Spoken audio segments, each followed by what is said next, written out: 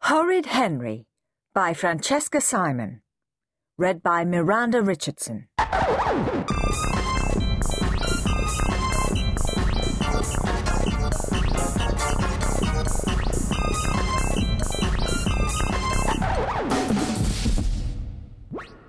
Horrid Henry's perfect day. Henry was horrid. Everyone said so, even his mother. Henry threw food, Henry snatched, Henry pushed and shoved and pinched. Even his Teddy avoided him when possible. His parents despaired. "What are we going to do about that horrid boy?" sighed Mum. "How did two people as nice as us have such a horrid child?" sighed Dad. When Horrid Henry's parents took Henry to school, they walked behind him and pretended he was not theirs. Children pointed at Henry and whispered to their parents, "That's Horrid Henry. He's the boy who threw my jacket in the mud. He's the boy who squashed Billy's beetle. He's the boy who—" Fill in whatever terrible deed you like. Horrid Henry was sure to have done it. Horrid Henry had a younger brother. His name was Perfect Peter. Perfect Peter always said please and thank you. Perfect Peter loved vegetables. Perfect Peter always used a hanky and never, ever picked his nose. "Why can't you be perfect like Peter?" said Henry's mum every day. As usual, Henry pretended not to hear. He continued melting Peter's crayons on the radiator. But Horrid Henry started to think. "What if I were perfect?" thought Henry. "I wonder what would happen."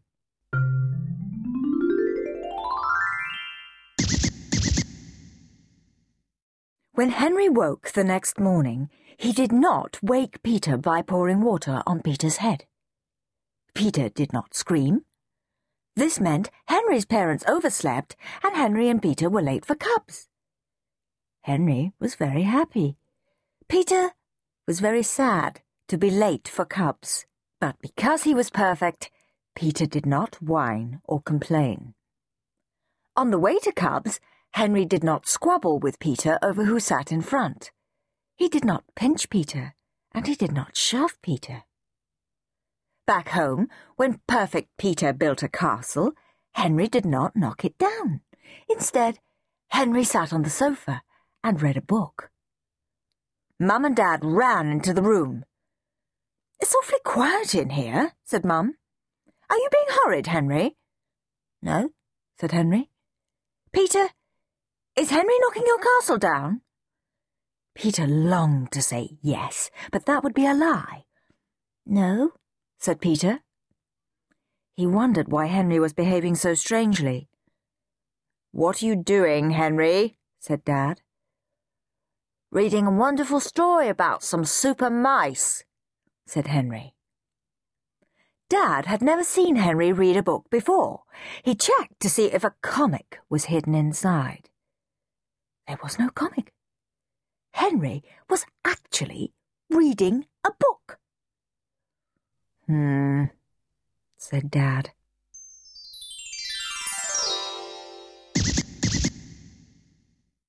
It was almost time for dinner. Henry was hungry and went into the kitchen where Dad was cooking. But instead of shouting, "I'm starving, where's my food?" Henry said, "Dad, you look tired. Can I help get supper ready?" "Don't be horrid, Henry," said Dad, pouring peas into boiling water. Then he stopped. "What did you say, Henry?" asked Dad. "Can I help, Dad?" said Perfect Peter. "I asked if you needed any help," said Henry. "I asked first," said Peter. Henry will just make a mess, said Dad. Peter, would you peel the carrots while I sit down for a moment? Of course, said Perfect Peter. Peter washed his spotless hands. Peter put on his spotless apron. Peter rolled up his spotless sleeves. Peter waited for Henry to snatch the peeler. But Henry laid the table instead. Mum came into the kitchen. "Smells good," she said. "Thank you, darling Peter, for laying the table. What a good boy you are." Peter did not say anything. "I laid the table, Mum," said Henry. Mum stared at him. "You?" said Mum. "Me," said Henry. "Why?" said Mum. Henry smiled. "To be helpful," he said. "You've done something horrid, haven't you, Henry?" said Dad. "No," said Henry. He tried to look sweet.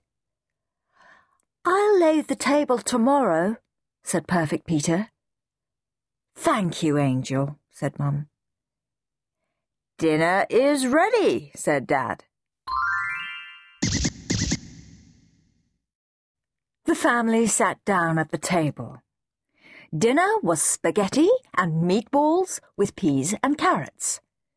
Henry ate his dinner with his knife and fork and spoon. He did not throw peas at Peter, and he did not slurp. He did not chew with his mouth open, and he did not slouch. "Sit properly, Henry," said Dad. "I am sitting properly," said Henry. Dad looked up from his plate. He looked surprised. "So you are," he said. Perfect Peter could not eat. Why wasn't Henry throwing peas at him? Peter's hand reached slowly for a pea. When no one was looking, he flicked the pea at Henry. "Ouch," said Henry. "Don't be horrid, Henry," said Mum. Henry reached for a fistful of peas. Then Henry remembered he was being perfect and stopped. Peter smiled and waited, but no peas bopped him on the head. Perfect Peter did not understand. Where was the foot that always kicked him under the table? Slowly, Peter stretched out his foot and kicked Henry. "Ouch!" said Henry. "Don't be horrid, Henry," said Dad. "But said Henry, then stopped. Henry's foot wanted to kick Perfect Peter round the block. Then Henry remembered he was being perfect and continued to eat. "You're very quiet tonight, Henry," said Dad. "The better to enjoy my lovely dinner," said Henry. "Henry, where are your peas and carrots?" asked Mum. "I ate them," said Henry. "They were delicious." Mum looked on the floor. She looked under Henry's chair. She looked under his plate. "You ate your peas and carrots," said Mum slowly. She felt Henry's forehead. "Are you feeling all right, Henry?" "Yeah," said Horrid Henry. "I'm fine. Thank you for asking," he added quickly. Mum and Dad looked at each other. What was going on? Then they looked at Henry. "Henry, come here and let me give you a big kiss," said Mum. "You're a wonderful boy. Would you like a piece of fudge cake?" Peter interrupted. "No cake for me, thank you," said Peter. "I would rather have more vegetables."